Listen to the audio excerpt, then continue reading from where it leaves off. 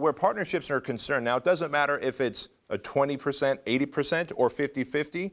If you're a business partner with someone, I believe and I feel like wholeheartedly here that you have to work like you own 100% of the business.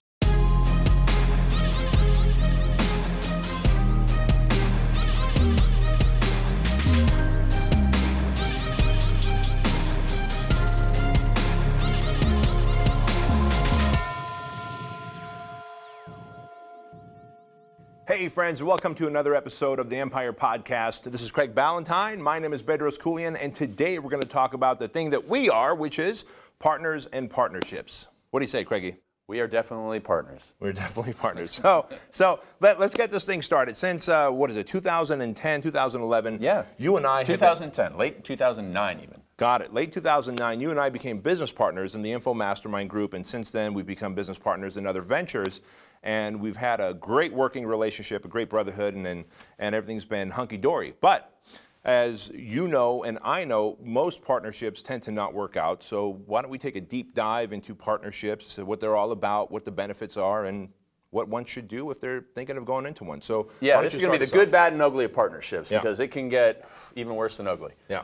All right, so I think one of the most important things is that you, first of all, have to know the person pretty well.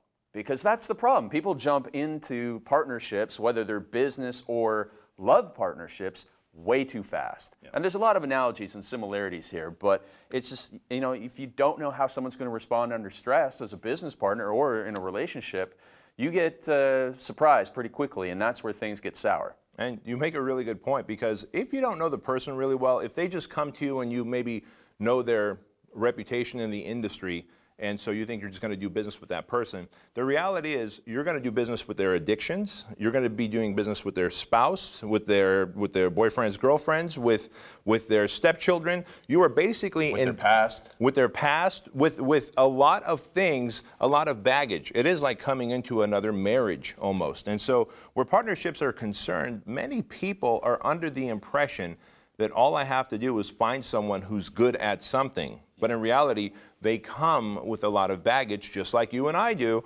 And if that baggage isn't favorable or isn't something that you're willing to work with, it's not going to work out so well. So what would you recommend? I mean, I'm going to say that, yes, you should talk to a whole bunch of other people and have those uncomfortable conversations like, hey, I'm thinking of partnering up with Bobby. I'm going to go to anybody that's ever worked with Bobby in the past, see what it was like. I know that that's not something that most people want to talk about, but listen, that's an adult conversation that you need to have. Sure. What would you do?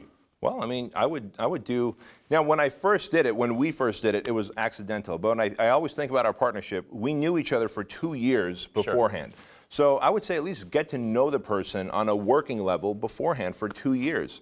And during those 2 years, we spent 3 times a year, two whole days together. Right. I mean, I would get to see the good, bad, and the ugly after spending 10, 12-hour days with you, and then one gets to make a decision. You get to decide, gee, do I like working with Bedros and the way he is? And I get to say, do I like working with Craig? And in addition to that, going back to exactly what you said, is you go back to people and you talk to them about how is this person as a business partner? Do they have follow-through? Are they going to promise a unicorn and deliver a donkey or not, right? Those are the things that really matter before the partnership. And quite honestly, when a partnership is starting, you really want to look at what value does that other person bring. I always look at it as, okay, I've got this, like when you and I started, I knew that I want to create the Info Mastermind Group. Yep. But at the time, I was coaching and consulting personal trainers, and while I had an info business of my own, I didn't really have any other people that I was consulting in the info space. They were mostly brick and mortar owners. Yeah. You were one of the few clients that I had at the time who had a online info business. And so after those 2 years, and I talked to my wife about this, and I said, hey, seeing how disciplined and structured he is, and I give him marching orders, and he does it, and he goes, what next?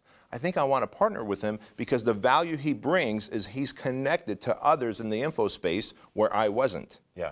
And to me, that was great value. Do I want to invest the time to be connected, or do I want to just buy the time by giving you half the money of the business and being connected through all those people in the info space through you? Yeah, absolutely. And that kind of plays into the next thing that I would recommend, which is find someone who is strong where you are weak. And whether it is in assets, which you just described there, but also in habits and strengths, performance-wise. So, we've kind of melded together a lot over the years, but back in the day, you were much more, you're extroverted, you're a great salesperson, you're awesome on stage, you're California cool, getting the people in, and I was a little bit more functional in the certain disciplines of how to build an online business. But even then, you have the traffic buying experience, and then we're both bring different values in terms of video delivery and content creation. But there was definitely, you were here and I was here, and together we were able to have strengths in almost every area because of our combined strengths.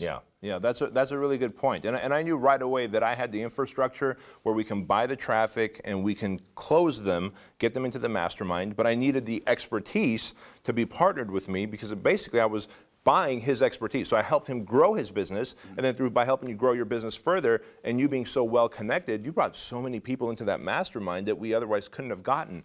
And so you really have to weigh it out. What are my strengths and competencies, and what are the strengths and competencies of my potential business partner? And by the way, don't think that you go, oh, well, they can get better at those things that we need, because likely if they're not good at it now, they're not going to become good later. Yeah, absolutely. And so when you think about that, so let's look at this kind of ruthlessly, and you think, okay, I've got all these skills, and this is a business I want to grow, and I know this guy who has some of the skills that I don't have. You don't necessarily have to become a business partner with them, right? You can hire those things out, but I think a lot of people rush into that partnership because it's kind of like the lazy, easy way out, because they do, I think, have that, oh, well, they're going to get better, they're going to do the work, and it's almost like a taker relationship. You got to be going and trying to outgive your partner. Yeah, you nailed it right there. Part of it is they think it's a lazy, easy way of getting into business, but the other part is most people starting out in a new venture are scared, nervous, insecure. And so by getting a partner, I can now mitigate that risk. We're in it together. Right, it's my lifeboat or my, exactly. my lifebuoy or whatever. I'm not looking for a buoy. I'm not looking for a life preserver. I'm looking for someone who can help me multiply the impact that I want to have financially and through reach of people. And so if I don't have that, then I'm not going to partner with them. And like you said, if you have a very unique skill and I've got the money, maybe I'm better off just buying that skill or service from you versus partnering together. Yeah, right? Absolutely. All right, so let's open the kimono here and talk about our failed partnerships, because I think the reason why we have such a great partnership is because we've screwed up a few times in the past. We failed forward, learned our lessons. So I'll let you go first with what lessons did you learn through failed partnerships in the past that made all your future partnerships, because you have many of them, and many great relationships now. What did you learn and what did you apply? Well, two things right away I'm going to share with you is, thing number one is you've got to have a partnership or an operating agreement, right? Not just a corporation agreement that myself and Craig are partners in this corporation. Well, that's all fantastic, but that effectively says, here's one kitchen and Craig and I are both the chefs. Well, at some point, someone has to be the chef, someone has to be the busman, and during another point, the other guy has to be the chef, depending on where we are in the journey of our business.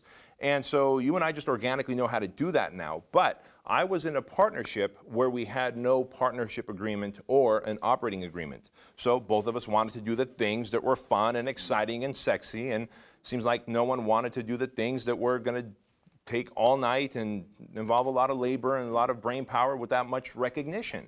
And so where that was concerned, that partnership didn't work out for me. I went into that partnership with my expectations of, hey, I'm going to be the guy who is the face of the company since I've been around in the industry longer, and you be the person behind the scenes.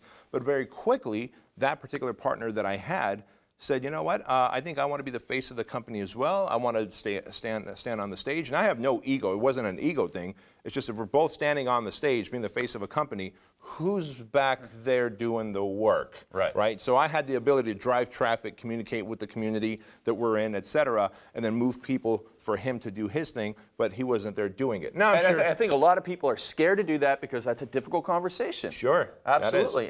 But again, you're getting into a business partnership. You are essentially getting married. And so you have to look at it as seriously as that. So go ahead, keep going. And so where a partnership or operating agreement is concerned, it simply says that Bedros is going to do X, Y, and Z, and these are his expectations in this partnership, and Craig is going to do A, B, C, and these are his expectations in this partnership. Is there going to be overlap? Absolutely. Are there going to be additional things that you need to do or that I need to do? Of course. But there's a core foundation and expectations. And that's the ugly conversation and documentation that has to get done once, and then you guys put it away, and you never, in a perfect world, you never have to think about it again. And where partnerships are concerned, we might as well talk about this now. I believe there's no fairer partnerships than 50-50. Sure.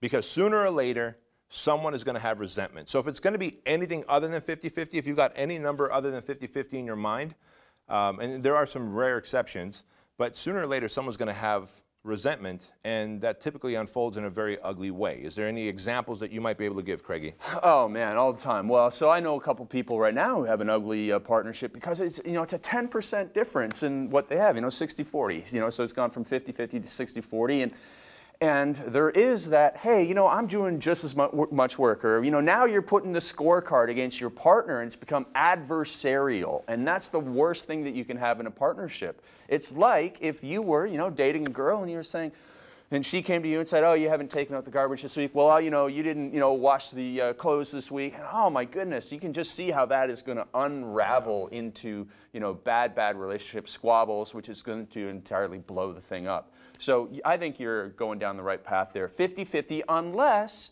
it is very clearly outlined in the operating agreement that maybe one person is bringing the cash plus the skills to grow the business, or one person is bringing a team or bringing assets.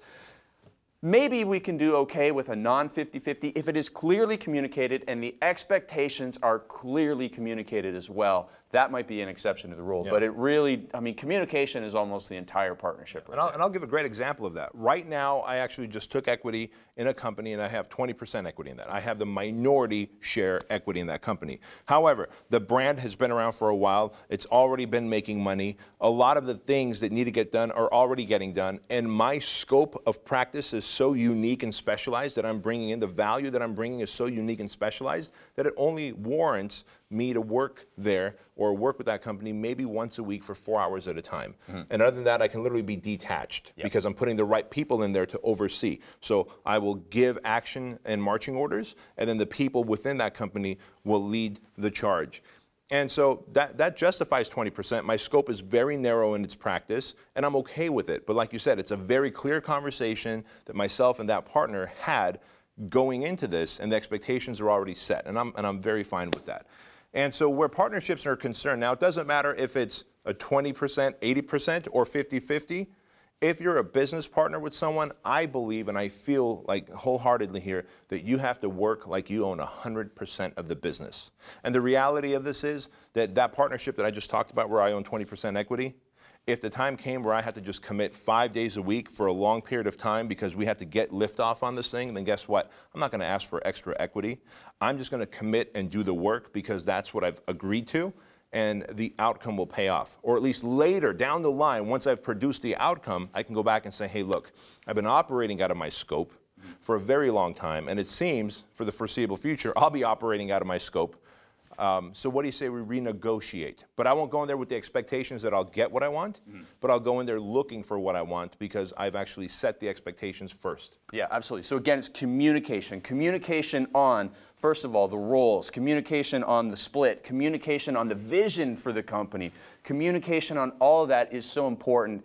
And let's talk about communication in a really, really ugly part of partnerships, which is dissolving one. How do you dissolve a partnership while still maintaining friendships? Because most people are starting businesses with friends, which can be tricky. So how do you stay friends with somebody, or how do you at least dissolve the company so that the company doesn't blow up, nobody gets hurt, including the employees? Yeah. So let's talk about that. That's an important part of communication. So you and I have a friend. He's a great copywriter, and he also works in the supplement space. And recently, he and his partner of a long time, and they were very dear, close friends, had to split up. And the company did just over $20 million a year.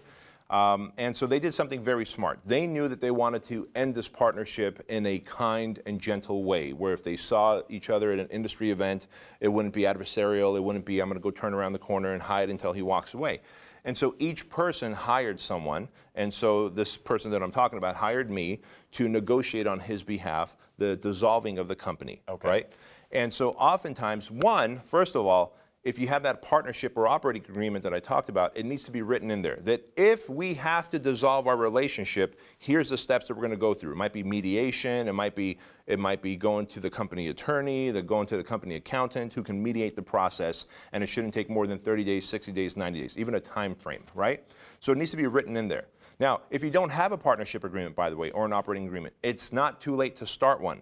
Sit with your partner and an attorney and create an operating agreement, a partnership agreement, and put that little statement there that says how we're going to dissolve if we need to dissolve.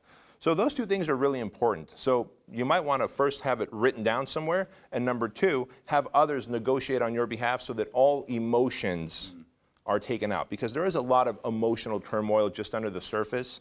Because if I'm mad at you about 10%, it may not be the 10%.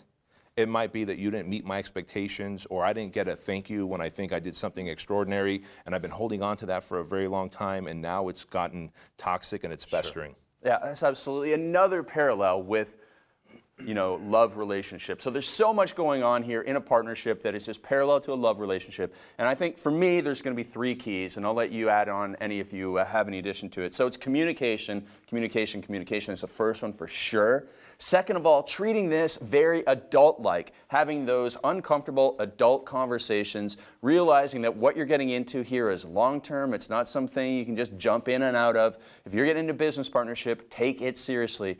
And third, and this is tough for most people to hear, patience. Patience. You can't rush into one. You can't rush out of one. You have to be in this for the long haul, and you have to get into it slowly in order for it to be successful, in my opinion. So those are my 3 things. Yeah. So I'm going to add 2 more things to that, and that is document everything. Document the expectations when you're going into a partnership, if you believe that you need to be in a partnership. Because we talked about that. You can rent the work, you can hire the work, you can outsource the work. There's many things you can do if you don't want to bring on a partner. But document everything. Have a partnership operating agreement that even states what happens if we need to dissolve.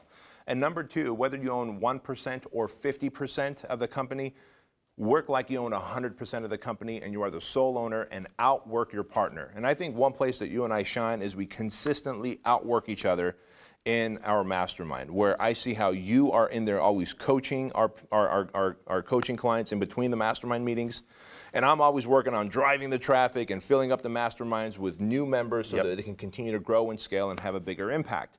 And as long as I do that and you do work on the retention piece, we're both out working each other. I've got no complaints, man. It's good to go. We're happy. Yeah, absolutely. I think, maybe one last thing is, I just always look at it as I'm grateful for the partnership that, if anything started to go sour, I just would still just be looking at it on a positive thing, because this has been a wonderful experience and you're a great partner, my good friend. Thanks, man. You too. You are the best.